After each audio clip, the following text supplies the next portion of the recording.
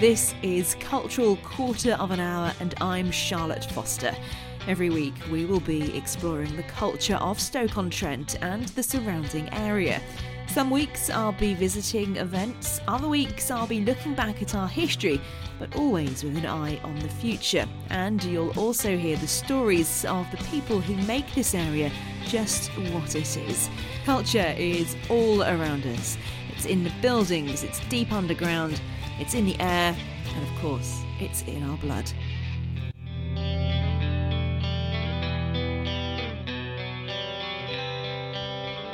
Welcome to this week's podcast. As well as marking our cultural development and the way we go forward, we also need to remember how important it is that we don't forget our past. Well, this week we are remembering the 156 men and boys who lost their lives in the Mini Pit disaster 100 years ago.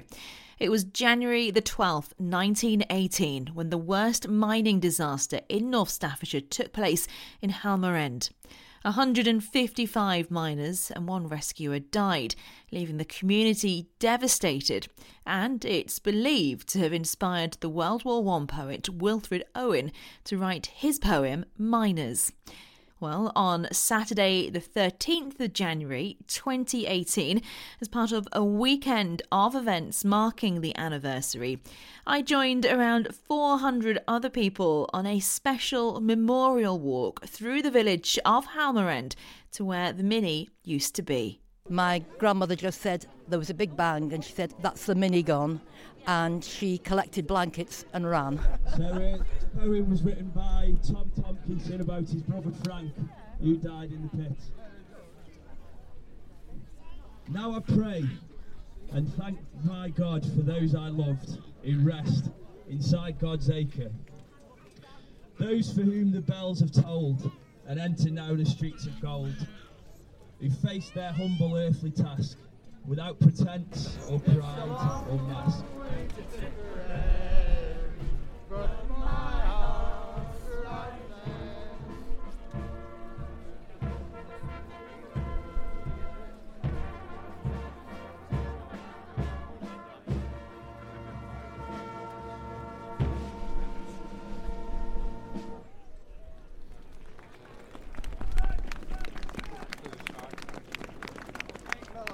Arthur Dunville.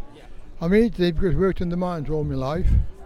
I was a fisher in the pit, and me to represent those who went before me and those who got killed. What was it like going down the pit? For me and a lot more, it was wonderful. The camaraderie was brilliant. You can't fault the camaraderie, and the friendships they made for life. Not just today, everywhere. When did you first go down? I first went down when I was 18. And how long ago was that? Sorry to be rude and ask. I'm being very rude here. 1952. What was it like being underground all day, every day? There was no problem. You just got used to it, just like everything else. Yeah, the men, the laughs and the jokes you had. The ways were shocking, but they were men. I mean men. I bet you've got some stories that you'll never tell. I daren't tell you them. I daren't tell you those. I bet. When it comes to communities, though, is there anything like a mining community? No, none on earth, nothing. The mining community was all together. If a person was in trouble with another man, the man who was worked in the pit would go to him and help him out. No minor, no problem. So how important is it to you that you take part in events like today commemorating what happened at Mini Pit? We must remember those who went before us. They paved the way for better conditions for us who worked in the pit. And I thank them for it. And did you have family who were in the pit before you? Oh, my fathers, my brothers, everybody's in the pit before me, yes. Father and father before me. Father worked here, my father worked here. He wasn't in the explosion, he was too young. But my uncle should have been in the explosion, but he didn't go work that day, and so he said his life was saved. Gosh, that is extraordinary. That is just below there. Really? Yeah, called the Mini Oak Cottages. And when I went in the pit, Father went, he didn't like it one iota, he couldn't bear it. But I went in and stuck it, and that was it. And I loved every minute of it, every second of it. Such fun. Just describe to me what you are wearing today. These are clothes. What we always wore years ago. These moleskin trousers the collies always wore. And they always wore a woolen scarf, keep them warm. Not down the pit, but when they came up, could just take the dirt home with them, you see. And then they always had a good heavy jacket on to keep warm. And you've got your snap box? This is a snapping tin, so the mice don't get in it when they're down the pit. You could hang that up there, you see, and the snapping tin was there. And when you had to snap, you closed it up, that's it. And that's why you call it snap, because you have to snap the tins together. Come on, lads, snap me time's been not now, that's it, come on, and snap it together. And you've got your lamp as well? That's my oil lamp, that's my personal oil lamp, had in the mines. I've had that there for 45 years, that's mine, all mine.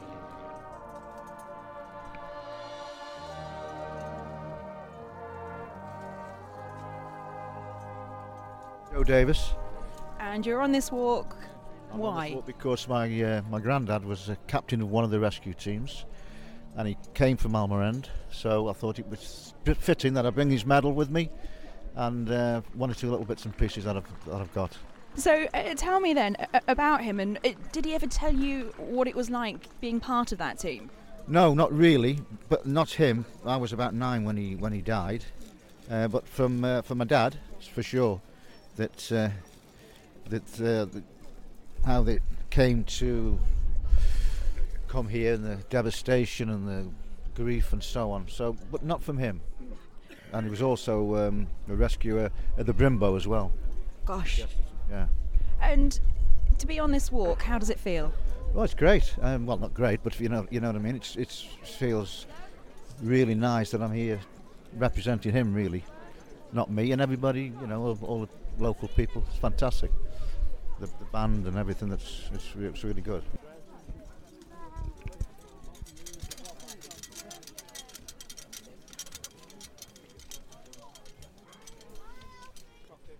Walking along the road, one thing that is really striking me today is the fact that a lot of people have miners' lamps in their hands, and the clanging of the mining lamps, it just echoes what may or may not have been heard 100 years ago as people went to work down the pits.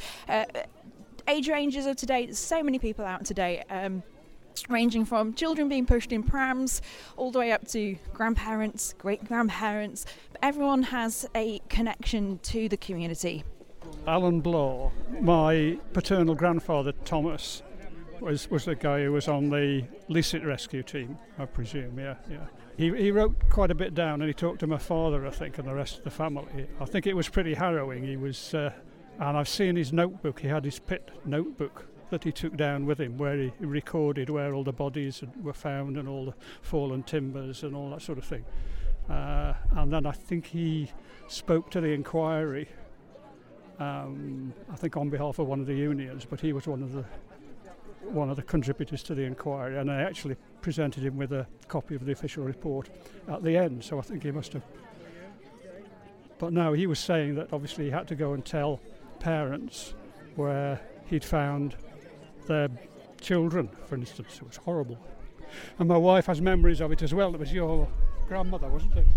My grandmother lived in Werriton, and my mother would be 5, I think, at the time. My mum always told us, my grandmother just said there was a big bang, and she said, that's the mini gone, and she collected blankets and ran. I'm Paul Farrelly, I'm the Member of Parliament for Newcastle under Lyme. And why are you here today? Well, I just live up the road in Alsager's Bank, so I know all about the mining tragedies here in Halmerend, in Audley, and these memorial events are really quite important as people remember their roots, and many people here have had families who were in the disaster. You've talked to my friend Joe, old friend Joe, whose granddad was one of the rescue captains, so it's really important to be here as the MP as a mark of respect. And 100 years since the disaster, but feelings are still not running high, but they're deep, aren't they? There are commemorations every year, actually. The local community here is fantastic in remembering what happened here. Here in this area, there were so many pit diggings and old tileries as well. And these days, you can't imagine what went on. And for 155 people to lose their lives, 31 of them boys between 13 and 16, in a disaster caused by a faulty safety lamp that ignited methane or fire damp as it was known then. It's just unimaginable these days, and I think as time moves on we move away from our mining roots, but it's really important that people remember. My name is Derek Bate. I live in Bigland, which is one of the places within the Audley parish, just like Almerenders, and of course in our local community we've a history of mining problems. The editor of the Audley Community News asked me if I would do a bit of a poem for today, which will be published in next month's edition of the Community News, and I can read it to you. Please. If you like. Yeah. Well, here we go then. Leaving for work and a 6 a.m. start, men and boys did early depart for a Saturday shift with our nation at war, coal much in demand amid clamours for more. Like our lads at the front doing their bit, awful conditions were faced down the pit. Thoughts of great danger, the inhaling of dust, a desperate time, knowing needs must. The prospect of working hours of hard graft, flooding the mind whilst descending the shaft. Now history reports, it's so sad to say, not all made it home at the end of that day. News of disaster rapidly spread, an explosive event many feared dead. Some lost their lives killed in the blast, others poisoned by gases travelling so fast. At the pit head folk waited, anxious in hope. If the worst came about, how would they cope? It soon became clear the outlook was bleak. With each passing hour strength became weak. One could not predict how bad it would be. A cruel act of misfortune for each family, of a husband, brother, father or son, lost to the world. What now could be done? To answer the call, brave rescue teams all risked their lives searching the seams. For every last body the pledge was to toil. In a mission of loyalty no one would foil. 19 months on, the last one was found, brought to the top, not left underground. Now today we remember each soul's sacrifice, the reliance on coal and its terrible price.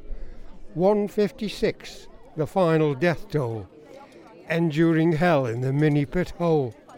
44 boys aged 16 or less, a shameful dilemma then to address. Now 100 years on, bowing the head, we recall the horror of which we have read, trying to imagine the community's pain, consoled in the knowledge, never again. Mark Smith. And you're not wearing what I would describe as normal clothes for today, are you? No, I don't wear this every day. I'm dressed as a normal Tommy, a World War I soldier who would have been fighting in the trenches at the same time as these miners were dying in the mines. A lot of those men down there, they probably thought they were safer in the mine than they were in the trenches, but 155 of them weren't. How important is it that we remember people? I think it's important because we can very quickly lose memory when the generation dies, and remembrance changes a little bit, whether it's the World War or whether it's the miners, and we remember how different the world was then. There was no welfare state, and the families here were devastated. I have lots of railwaymen in my ancestry and a few miners, and so I think it's important just to remember. And I'm at the church in Audley, and we've got quite a lot of people there whose great-grandfathers, great-uncles and so on have been killed in the mini pit disaster, and some of them only just recently realised that. So that's another aspect to remembering when people discover something about their family history they didn't know before. What do you hope people will take from today? I think people will look back and think that life was very different, and that people made a huge sacrifice, and that perhaps, I don't know, we think back and we wonder what we would have done in the same situation. Would I have been a miner? Would I have been a soldier? Would I have been a conscientious objector? Would I have volunteered? Would I have been conscripted? Would I have followed if I was a miner, my dad was a miner, would I have been a miner? Very hard to know. Nobody knows. We can think we do, but we really don't. And so sometimes these events help us to ponder that. After everybody had left the walk, I went back to the memorial at the Pithead, which is the one just off Redhall Lane. Everybody who was killed in the explosion was represented by a walker. Each of those were given a clay token which had a lamp number. Now that was the individual's lamp number, and attached to these were the names and ages as well as the occupations of all of the men and the boys. A lot of these were then laid at the memorial, and having a look at it, it was absolutely heartbreaking to see children just 14, 15 and 16 who had been killed alongside older men too. They were all sons, brothers, husbands, fathers and uncles. Now, if you want to find out more about the Mini Pit disaster, there is a Facebook page all about the commemorations. You can find it on Facebook. It is Mini Pit Centennial Commemoration. And Audley and District Family History Society, as well as Halmer End Methodist Church, also have more details. Thank you for listening to this week's podcast. I hope you enjoyed it. As ever, you can follow me on Facebook, Cultural Quarter of an Hour Podcast. Twitter, it is at CQHpod. And online, it is www.cqhpod.co.uk.